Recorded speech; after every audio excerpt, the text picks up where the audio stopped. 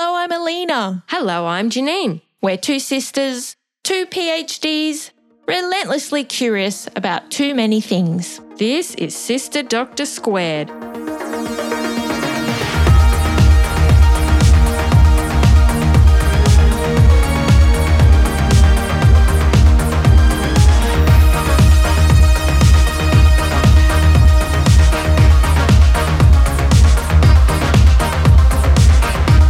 Yes, hello everyone. Welcome to episode 15 of Sister Doctor Squared. Hello, Squares. So good to be back with you. Absolutely. Before we get into anything, we would like to acknowledge the traditional owners of the land where we were recording this episode, the Turrbal and Jagera people. We are coming to you from Meanjin country, and we pay our respects to elders past and present and to all Aboriginal and Torres Strait Islander people listening today. So, Janine, it has been a little while. We've been a little bit delayed in getting this episode out. Apologies for that. There's been a bit going on. Yeah, I think we've had probably at least 3 times things booked in to record, and just so much has gone down and we've had to keep rescheduling. So we are very excited to finally be able to get into this today. Yes, and we do have some exciting updates, including Janine. You now have a dog. I do, yeah. So that it's been a little while. I think I've had her around 6 weeks already. So she's a rescue greyhound. Her name is Callie. She's awesome. I will be talking a bit more about her later, so stay tuned for that. She's so cute. She's so good. I just don't know how I can fall in love with something so fast, but I have.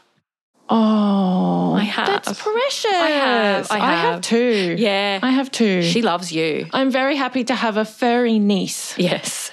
Yeah, so that has been a very positive thing, but there's been a lot going on in the world and locally in Brisbane and in northern New South Wales. We've had terrible, terrible floods. Yeah, that's right. It's really quite catastrophic what's happened in many towns around our region. I don't really have words to describe how I'm feeling about it, to be honest. I had a little bit of damage to my place, but, you know, compared to what some people are dealing with, so minor. And it's a humanitarian crisis in many places. Yep. To everyone impacted by these terrible floods, we are thinking of you. We are wishing you well. And we have both donated to the cause. And so we hope that everyone can get back on their feet quickly. So let's get into the topic for this episode. Janine, tell us what it's all about. Yeah, so this episode we have called Fight, Flight or Freeze. Now, this topic has been on our list for some time, you know, the massive list of hundreds of things we want to talk about. But it really came to the fore recently when I got my dog, because she was demonstrating this freeze response to stress quite frequently. So I've been starting to look into this for that reason, and then going, you know what, let's do this in the episode. Let's get into the freeze response. So we think most people will be quite familiar with fight and flight response. So this is the way that the brain and therefore body responds to severe stresses. So it could be, common examples given are cave people being chased by some kind of large big cat predator, and you're probably going to have to decide, am I going to fight this or am I going to flee? But many people, and this included me just a few years ago, may not be as aware of another option, and that is the freeze response. Sometimes this is what the brain and therefore body decides to do in the face of a threat. Yes, and I'll talk more into why this happens as I go through the study that I read. And before I do that, just to let listeners know, there is a trigger warning for some of the content that we'll be discussing from this point onwards in the episode. So I'm going to cover a study by Schmidt and co, and it's a nice one to introduce the concept of the freeze response because it's some of the early work in humans in this space. It was published back in 2008 in the Journal of Behaviour Therapy and Experimental Psychiatry. So this third response, freeze, is sometimes also called tonic immobility. Oh, okay. And it may happen when both fight and flight just aren't viable options because they are unlikely to work in removing the threat. You see this freeze response in animals when they play dead. If they can't outrun, outswim or outfly a predator, and if they're probably not going to win the fight against the predator, then it makes sense totally to play dead or freeze. And indeed, some predators relax and release their prey when their prey is no longer moving. So sometimes playing dead is really effective in that way. And also there are some predators that are relying on movement. They may not be as good at actually visually detecting shape and colours. They're relying on movement. So think of like a frog getting a fly or a praying mantis. You can see that they are relying on the movement to trigger their predation. So freezing can be very beneficial in that circumstance because they literally can't see the thing if it's frozen. That's more invertebrates often. All right. Today, in humans, freezing can be a response to highly traumatic events such as rape and sexual assault, where victims go into a kind of paralysis during the attack. And this is one of those cases where either fighting back or trying to escape might be very dangerous. And so instead, the brain decides to enter the freeze response and to actually try and dissociate from what's happening. Now, this is all subconscious. These are not conscious decisions. Yeah. So this is one area where the freeze response has been clearly shown in humans. But outside of these traumatic events, at least at the time this study was done, there was not a lot of research on the freeze response in humans as a reaction to threats more generally. So Squares, you might be familiar with the concept of being frozen in fear, to be so alarmed or scared that you cannot move or think. That is what we're talking about. Yeah, and I know from my work with students that students can enter a bit of a freeze response in exams when they people will describe it as I went completely blank and I just could not remember anything. Yep. That's basically that version, because think of an exam. You can't, well, you could, but you can't really get up and run away. You can't get up and start fighting your examiner. Freeze is the most logical response if you're feeling highly, highly stressed. That's right. And public speaking would be another one. Yes, definitely. Where some people can freeze. And also wartime. You know, you see in movies and read anecdotal accounts of people saying they were paralysed in the middle of combat. Yes, absolutely. When I was reading about this, I thought of that saying deer in the headlights. You've heard this, Janine? Yeah. So I thought, okay, is that what they're talking about here? But it turns out, this is a small tangent. Okay. But it turns out that deers are not freezing in that instance. Oh. That is actually more to do with deer vision. Oh, really? Yeah. It's to do with the anatomy of their eyes and the number of rods they have, you know, rods and cones. Of course. I love my rods and cones. So deer just get completely blinded by headlights and they will just stand there while their eyes adjust. Oh, really? Yeah. So they're not scared. They just don't know what's going on yet. Maybe then they get scared when they realise what is going to happen. Yeah, that's right. Oh, that's interesting. It is. I will allow this tangent. Thank you very much. And now we return to the study that I'm covering. And it is quite interesting because it is the first to do a controlled lab-based study to try to actually provoke a freeze response in humans and to look at what makes this freeze response more or less likely. Okay. So they had 404 participants who were in school, in university, or who were part of the community in Columbus, Ohio. They did not have any Axis 1 disorders, so that includes mood and anxiety disorders as well as post-traumatic stress disorder, PTSD. These sorts of disorders excluded them from participating, which is probably good considering what was done to them in the study. Oh.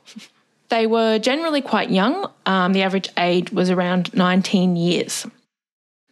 Now, the study is kind of weird. What the researchers did was put the participants through what's called a CO2 challenge. Basically, they sat them in a recliner and had them wear a breathing apparatus that gave them air with 20% CO2. Now, this is designed as a biological challenge because taking in this CO2-enriched air can cause such effects as breathlessness, dizziness, chest pain, and rapid heartbeat. Well, yeah, you kind of need a certain amount of oxygen to function. Yeah, sounds like a hoot, right? Oh, sign me up. The participants knew that they might experience certain symptoms, but they did not know when their CO2-enriched air would start or stop. Yep. Or what would be the timing or dose. Yep. So kind of not fun, kind of fear-inducing. Yeah. And get this, Ginny. Yes. The authors noted that because the breathing apparatus was strapped around participants' head, even though it wasn't an actual attack, that it in some ways resembled a predatory grasp, like what I talked about earlier with the animals. So they're really looking for this freeze response that we know at least happens in animals in that kind of situation. Okay, right. So how it went down, participants were seated in the recliner. They had the breathing apparatus on and they had 5 minutes to adapt. So just wearing it. So they're not tinkering yet. 5 minutes where Yes, everything's normal. they're not yet getting the CO2 enriched air. And at this point, the participants were asked whether they're feeling any sense of wanting to flee or any feelings of immobility. Okay, so freezing. So someone's in the room with them going, "Are you freaking out yet?" Basically. How about now? Are you freaking out now? Yeah. Okay, continue. Yeah. So at this baseline point, few participants reported modest or greater desire to flee or freeze response. So it was 6 and 5% respectively. So we already have a few people freaking out, which is probably a bit of a nocebo flashback. Well, also, they've got this breathing paraphernalia strapped to their face. Not fun. That predatory grasp, quote unquote, alone may indeed have been freeze response inducing. Yeah, okay. Yep. So, most people reported little or no desire to flee or freeze. And so without the CO2 enriched air, desire to flee or freeze responses were relatively uncommon and happened at about the same rate. Okay. Now, after the CO2 challenge, the proportion reporting a modest or greater freeze response increased to 13%. Okay. So it's still the minority of people, but it did more than double. Yep. Now, this is probably the effect of the CO2, but it's important to note here that we don't actually have a control group, so just bear that in mind. Yeah, true. Maybe without CO2, if they sit there long enough in this predatory grasp, that's enough for people to freeze. I'm going to say I think the CO2 probably had something to do with it, given those it's basic symptoms. physiology. You need a certain amount of oxygen and the CO2 balance is very important. Yeah, it's going to make you feel uncomfortable at best. Yeah. Now, 20% reported a desire to flee. Okay. And when they compared that statistically with the freeze response, it was significantly higher. So what was it? 13% freeze, 20% flee? Yes. Okay. And that was significantly different. So the CO2 challenge seemed to increase both desire to flee and freeze response, but it seemed to increase the desire to flee to a greater extent. Yep. So this suggests that the flight response probably is more common than freeze, at least in this kind of situation. Yeah. Now, still more than 2/3 of participants then reported little or no freeze response after the CO2 challenge. They're just chill. They might not be chill, but they're not freezing. Yes. So there's clearly some variability in freeze response between people. This is just individual differences, right? Well, the researchers had done a suite of assessments around participants' mental health, including their tendency to panic, general anxiety levels day to day, family history of anxiety, anxiety severity, tendency to worry, and others. And they measured these to see if any of these variables seem to influence the likelihood of having this freeze response. They found that various measures of anxiety, fear, and panic did indeed predict either of those two threat responses. So either wanting to flee or the freeze response. So if you felt quite anxious and fearful during the challenge, you were more likely to have one of these sorts of responses. Yeah, okay. There was a lot of complex relationships going on, and I'm not going to talk about them all due to time, but really these are the major findings on that front. Now, just to note that as far as what characteristics made freeze more likely than desire to flee, I don't believe the authors actually found anything here. It's not discussed in the paper. Okay, so clearly in this situation we're seeing freeze response or desire to flee but not really fight, which does kind of make sense because, I mean, what are they going to do? How are they going to fight? Maybe if the CO2 oxygen balance was being disrupted because the experimenter's holding a pillow over their face. Yeah, that's right. Maybe then it's going to be a bit of a punch on. Exactly. The fight response in this context would be to take out the experimenter. Yeah, maybe it's like, who have we got? Turn on my O2, you jerk. We've got uni students here, so maybe they could whack the experimenter over the head with a textbook. So, yeah, it makes sense that in this situation, this is an interesting example where you can see it's very context-specific as to what the brain decides to do. Yes, fight responses were not measured or reported. Yep. So there may have been someone who whacked the experimenter over the head with a textbook. We don't know. We may need to follow up with the authors. Okay. Now, just another thing to point out is that they measured desire to flee, not actually fleeing. So it's not quite the same thing for comparative purposes. That's true. They're in a recliner with this thing strapped to their head, so fleeing is not really an option. Yes. Well, it's not an easy option. But in this paper, the freeze response was really the focus. Yeah. So in sum, what this paper can tell us is the freeze response in humans can be triggered in the lab. Mm-hmm. It's certainly a thing, although it doesn't appear to be as common as the desire to flee in this situation. Yeah. And desire to flee being a proxy for the flight response. And it's probably very much influenced by various other factors. So individual differences in psychology, which we've touched on, and most definitely other situational factors that haven't even been measured in this kind of very controlled lab environment. Yeah. Human psychology is very complex, Janine. Yes. Did you know this? Understatement of the year. Yeah, I'm aware of this. I had given that some thought.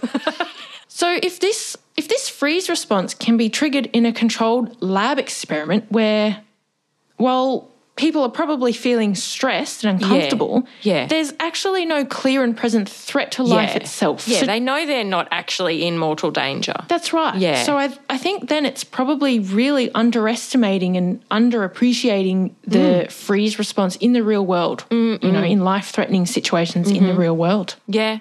So there you go.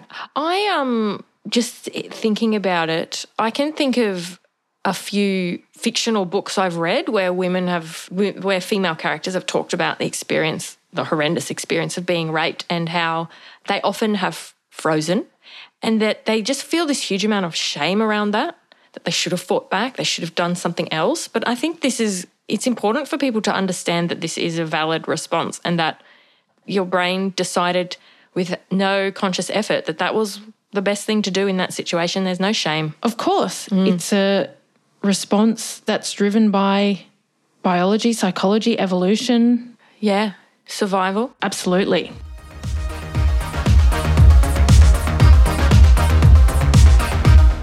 Okay, so that was one of the very early lab-based studies on the freeze response in humans. And now Janine's going to talk to us about a much more recent study that's looking at the freeze response in rats and some individual differences in why some might display this behaviour and some might not. Take it away. All right, let's do it. So this paper was by Tina Gruen and colleagues. It was published in 2015, so not super recent, but pretty recent. And the title of the paper is Sexually Divergent Expression of Active and Passive Conditioned Fear Responses in Rats. So that term active response would mean fight or flight, passive would mean freeze. So firstly, they outline that most, if not all, animals display fear responses in stressful situations. And as we've been discussing, this can be fight, flight, or freeze. Interestingly, freezing is quite common in certain animal models, and it can actually be the dominant fear response, which I don't think we would say is the case in humans. I mean, in certain situations, it does seem like freeze may be the dominant one, but overall, I don't think freeze is the dominant response in humans in general, but in some animals, it is. So freezing certainly has seemed to be the main instinctive response to fear in rodents. So rodents being rats, mice. I'll also throw in there my favourite, guinea pigs and capybaras. Oh, yeah. They're all part of the rodent clade. So these are the focus animals of this paper, specifically rats. In rats, Up until this paper was published, freezing had been used as the proxy for level of fear in most studies. Right. But what the authors wanted to do was just sort of test this a bit further and specifically look at whether there's any difference between males and females.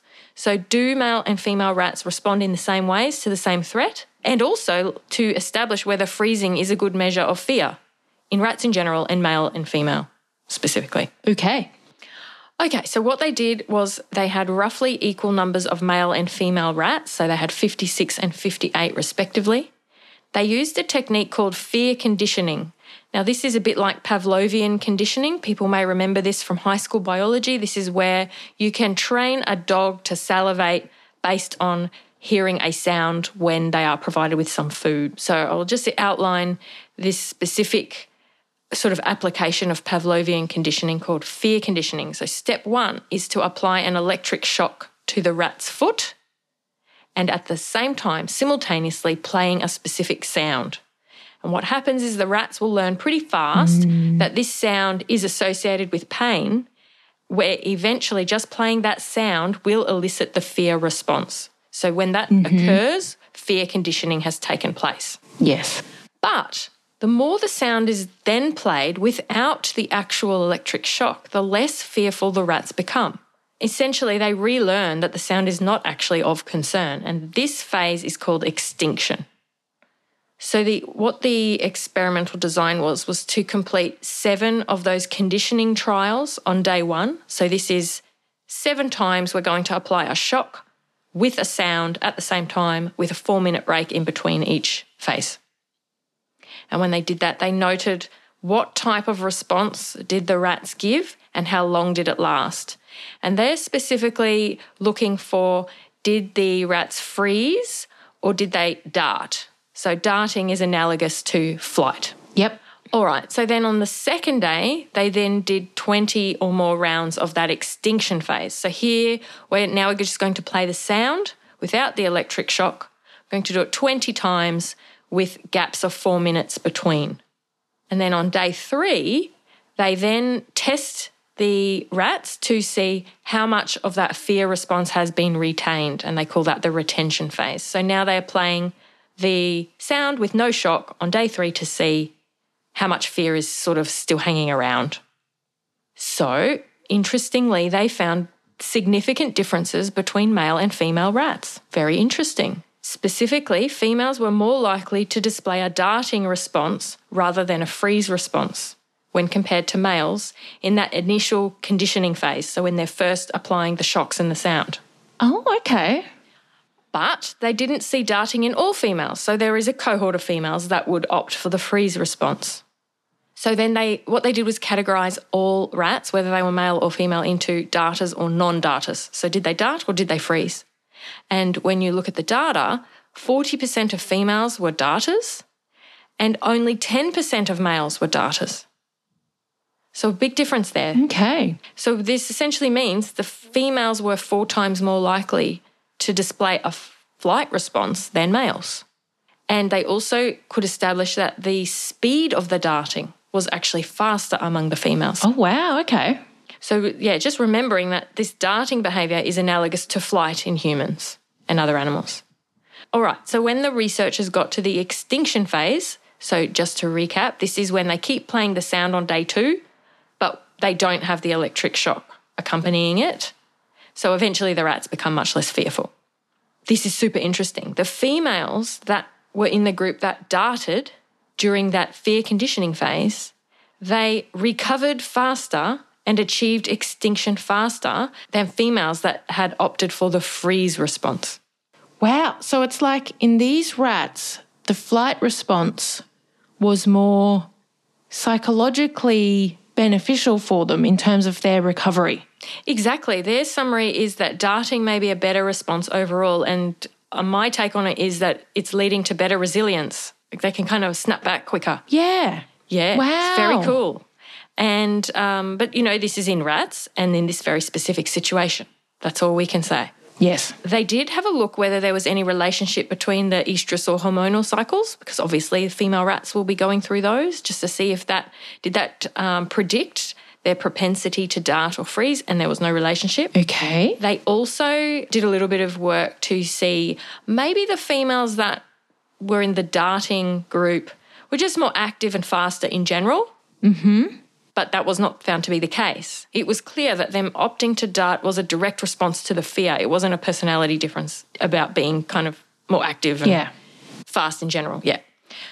So most female rats preferred flight over a freeze response. But remember, there was still a group of females that did prefer to freeze. So there are some individual differences here.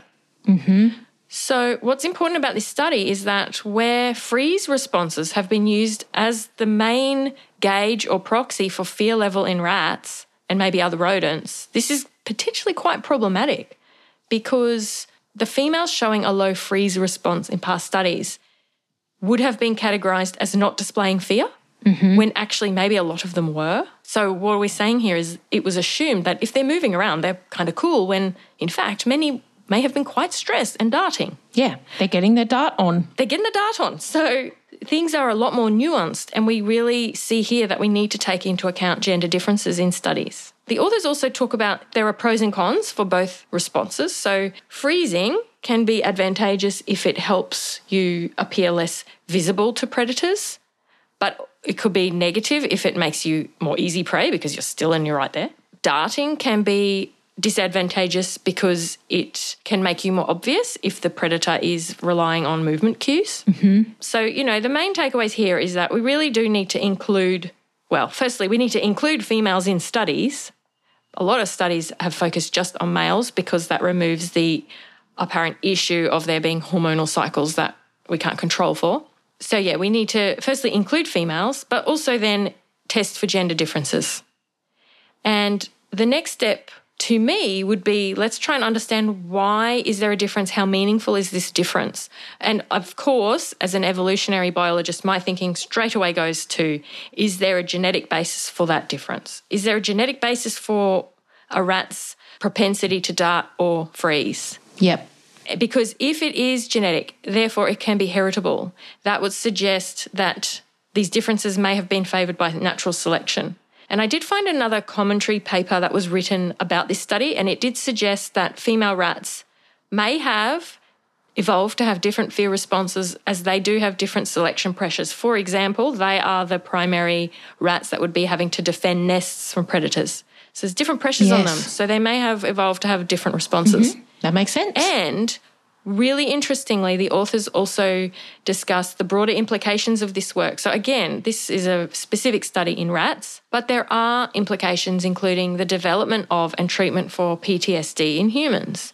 Apparently, women are 2 times more likely to suffer from PTSD. I did not know that. Did you know that, Alina? I did. I knew that they were more likely to, and I believe part of the reason is that women are far more likely to experience sexual assault.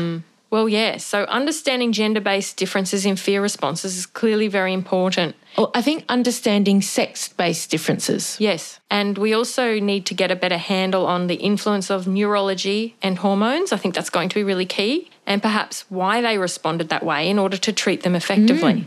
And I think it's important to point out that these results, they're not necessarily mirroring the situation in humans because obviously it's a study in rats, but these studies still provide some really important insights that we can springboard from. Interesting. Yeah, the individual differences are really important, and it was interesting that you got into the sex differences. Yeah. Well, I think both studies have shown that the freeze response is highly variable. Yeah, it's contextual and it's individual. That's right. But it's certainly a response to threat that happens in humans and in animals. And I think nothing to be ashamed of if anyone has ever experienced it. No, of course not. Perfectly natural, yeah. And it's just important to understand the diverse reactions to threatening situations. So next time you are thinking about fight or flight and that concept, just remember the third option, freeze. That's right.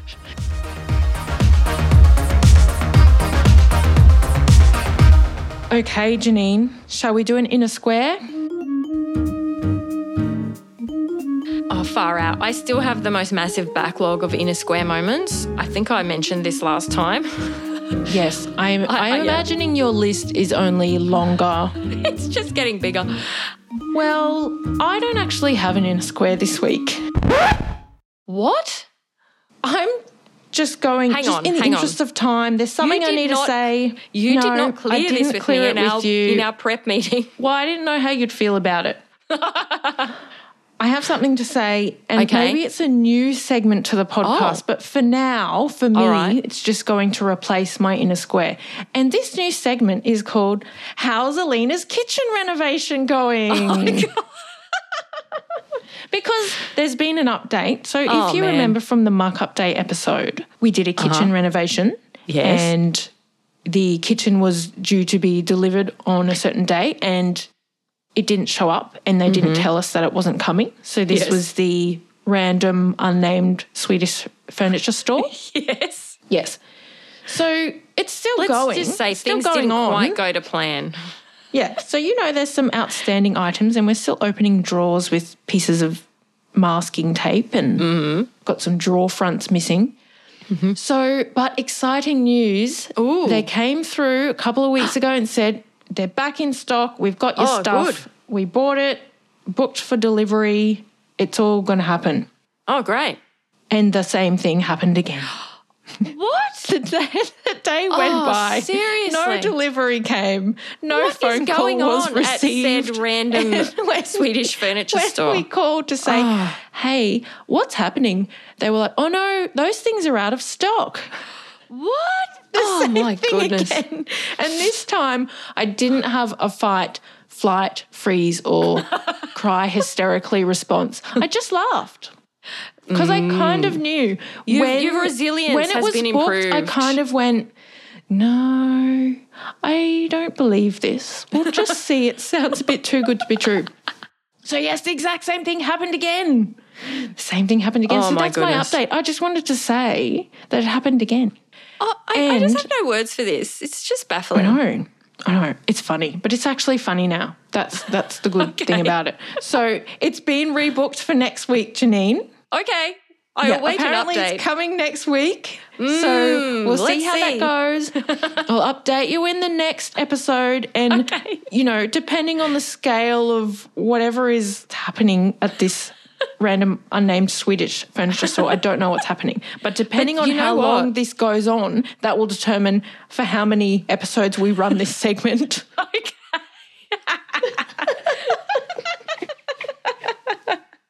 All right, I approve of the segment now that I understand the segment. We should have started it ages ago because it would have been a solid piece of content that we could run through. Yeah, I think we need specific sound effects because this could go some time. In case you are wondering, this all happened before the floods. Oh yeah. That had nothing to do with this. We would completely understand that.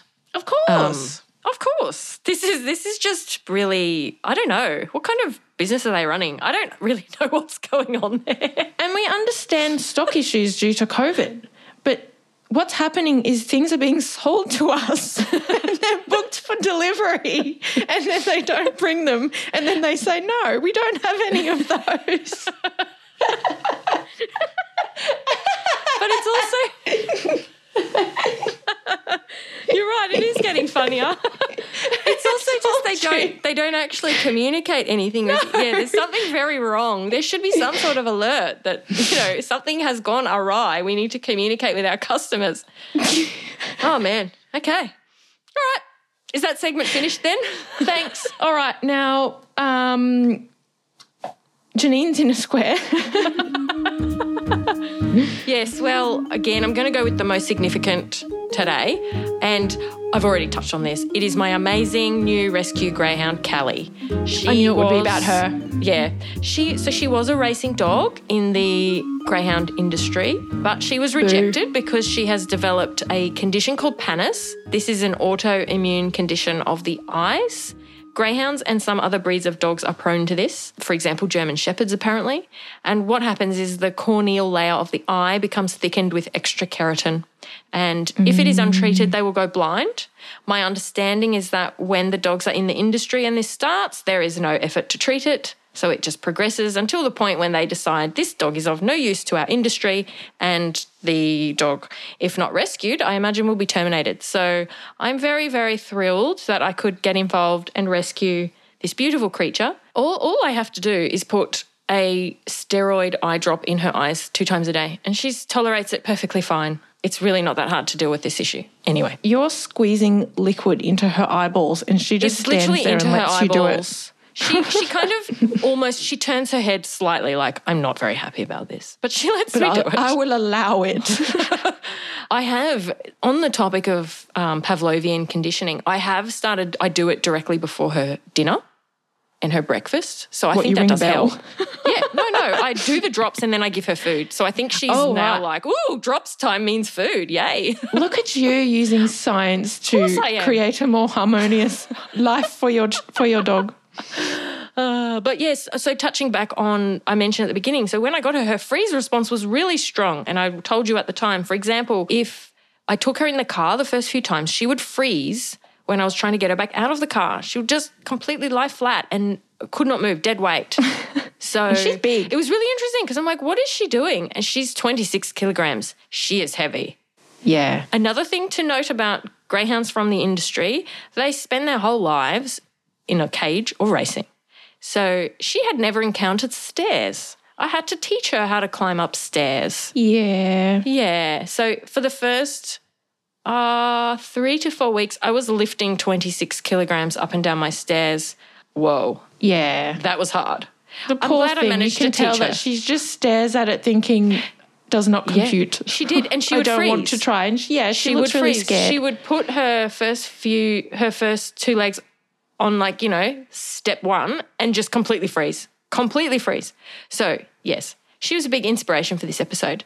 The other thing I absolutely have to tell you about is that this Panis eye condition can be made worse, it's thought, through UV light exposure. So I don't think I've told you this, Alina, you will not believe this, but I have been provided with dog goggles. Doggles! I know. And I was going, you know what? I know what these are because of my Sisters in a Square moment around a year ago. Yes, throwback to, I don't remember what episode that was. But yes, I now own some We've doggles. Talked about doggles. That's right. So if we're out adventuring in the midday sun, we will be popping on the doggles. You must take a picture and post it to our social media. Okay, I will. Thanks in advance. I'm just looking. I mean, honestly, I could have 6 pages of stuff to talk about with her. Well, I'm going to cut you off there. I will rein it in. But one thing I will tell you is that's really interesting. Now, I don't know if other breeds do this, but when a greyhound is excited, their jaw shivers. They look cold. Oh, yeah. That is how they're excited. It is so funny. And so many people will come home and go, is she cold? She looks like she's excited. Yeah, her teeth are chattering. They call it chattering. That's what they call it. So it's so cute. It's super cute. She does it a lot when I come over. Oh, she does. She loves you. She loves you. She rested her head on your lap before she did it to me, which I'm not sure I've quite gotten over. But anyway.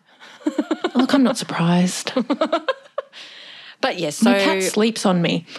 Yeah, well, I mean, the last thing I'll say about it is that one thing I'm just grappling with is how this evil, awful industry has bred this breed of dogs for human sport and gambling, which is just wrong, in my opinion. But it has resulted in this most beautiful, amazing breed of calm, loving dog. Yes. I'm really grappling with this. I'm really grappling with this. So it's interesting that she is so affectionate towards us when she's lived a life. She's 5 now, right? She's had 5 years of having none of that. She's been in a cage or on a racetrack. That's it. Yes. My resolution is that the industry needs to stop, but the breeding of these animals needs to continue, and they need to be socially conditioned into families from the very beginning, and they are the most amazing pets. Can't recommend more highly. It just goes I will never have another breed of dog again. Yeah. It just goes to show that this is their innate nature, you know. But I will say that she totally will chase your cat. Oh, yes. They will never meet. Eat my cat. She would. And they will never meet. No, that's right. Whose idea was it? When you said you wanted to get a dog, Janine, whose idea was it that you get a greyhound? It was yours. Oh, that's Thank right. you. Yeah, that's right. It was mine. It was. I had been aware of just how amazing they were as pets a few years ago, but I had forgotten about it. And when you told me and reminded me, I went, yes, I think I will look into this. And I couldn't be happier. I'm just thrilled. So My accountant has a greyhound. Oh, yeah, I haven't met that dog yet. Also my accountant. Alina, who put you on to that amazing accountant? Oh, I think that was you, Janine. That's right. She's great. Hi, Joe. Hi, Joe. Well, on that note, Alina, Yes. you had one more thing that you were going to bring up. Oh, yes, announcement time. So in the Muck Update episode, we mentioned that we would be starting some form of crowdfunding to help us financially support the podcast. We have done that now. Yes. So very pleased to announce we now have a Ko-fi page. This is where you can make a donation of your choosing.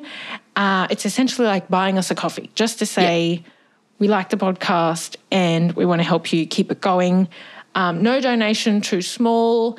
And the URL is ko-fi.com/Sister Doctor Squared, or just go to the Ko-fi website and search for Sister Doctor Squared. Janine will also put links up on the website. Alina, I'm pretty sure it would be pronounced coffee, right? No, I looked this up. Okay. I did my research beforehand. All right. The very lovely people at Ko-fi have tweeted about how to pronounce their organisation. Okay. And it is Ko-fi, the same as no fee. Get it? Oh. Because Ko-fi does not take a cut. So your donations come directly to us. Yes. But yes, it is also based on the premise of buying someone a coffee. KO-FI. Okay, thank you. I would have been calling it coffee, so thank you for clarifying that. Yeah. So that just helps us with the costs of making a podcast and to help us keep doing what we love, keep making the podcast that we love. And maybe get better sound effects. Yes, that's correct. In But a I do like studio. the big ugly horn. We've got to bring that back. That's right. So thanks so much for joining us. Details of everything we've talked about will be available on the website, www.sisterdoctorsquared.com. Follow along on Facebook, Twitter and the Gram, and we'd love to connect with you. I will try not to spam with too many pictures of my dog. No, but it's good because now you understand all the stuff I send you. I send you pictures about my cat and tell you whatever she did, each day. And now you understand because you're doing the same thing to me. I know. Pet owners, pet lovers out there, you'll understand. The rescue greyhound community is like this awesome cult. I'm so happy to be in it. It's great.